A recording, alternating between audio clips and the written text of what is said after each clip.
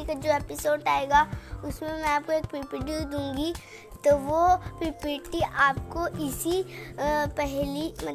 Episode के description में मिल जाएगी। मैं आशा करूँगी कि मैंने आपको जितनी भी पहेलियाँ पढ़ाई होगी उससे आपको कुछ समझ में आया होगा। इसके कारण जो आपको पीपीटी मिल रही है उससे आप थोड़ी बेहतर समझ जाओगे। और फिर मैं और भी एपिसोड बनाने के बाद आपको आपसे कुछ एग्ज़ाम भी लूँगी, क्योंकि मैंने आपको जो भी पढ़ाया सब उसी से आएगा।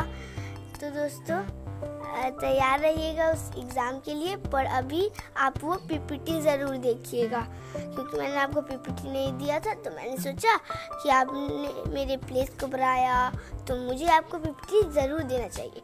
तो आप इस वीडियो को लिंक में इस वीडियो के डिस्क्रिप्शन में जाके उस आप पीपीटी को देख सकते हैं। उस पीपीटी में 6 क्वेश्चन होंगे, ये मैंने आपको ट्रेलर में बोल दिया था। Thank you.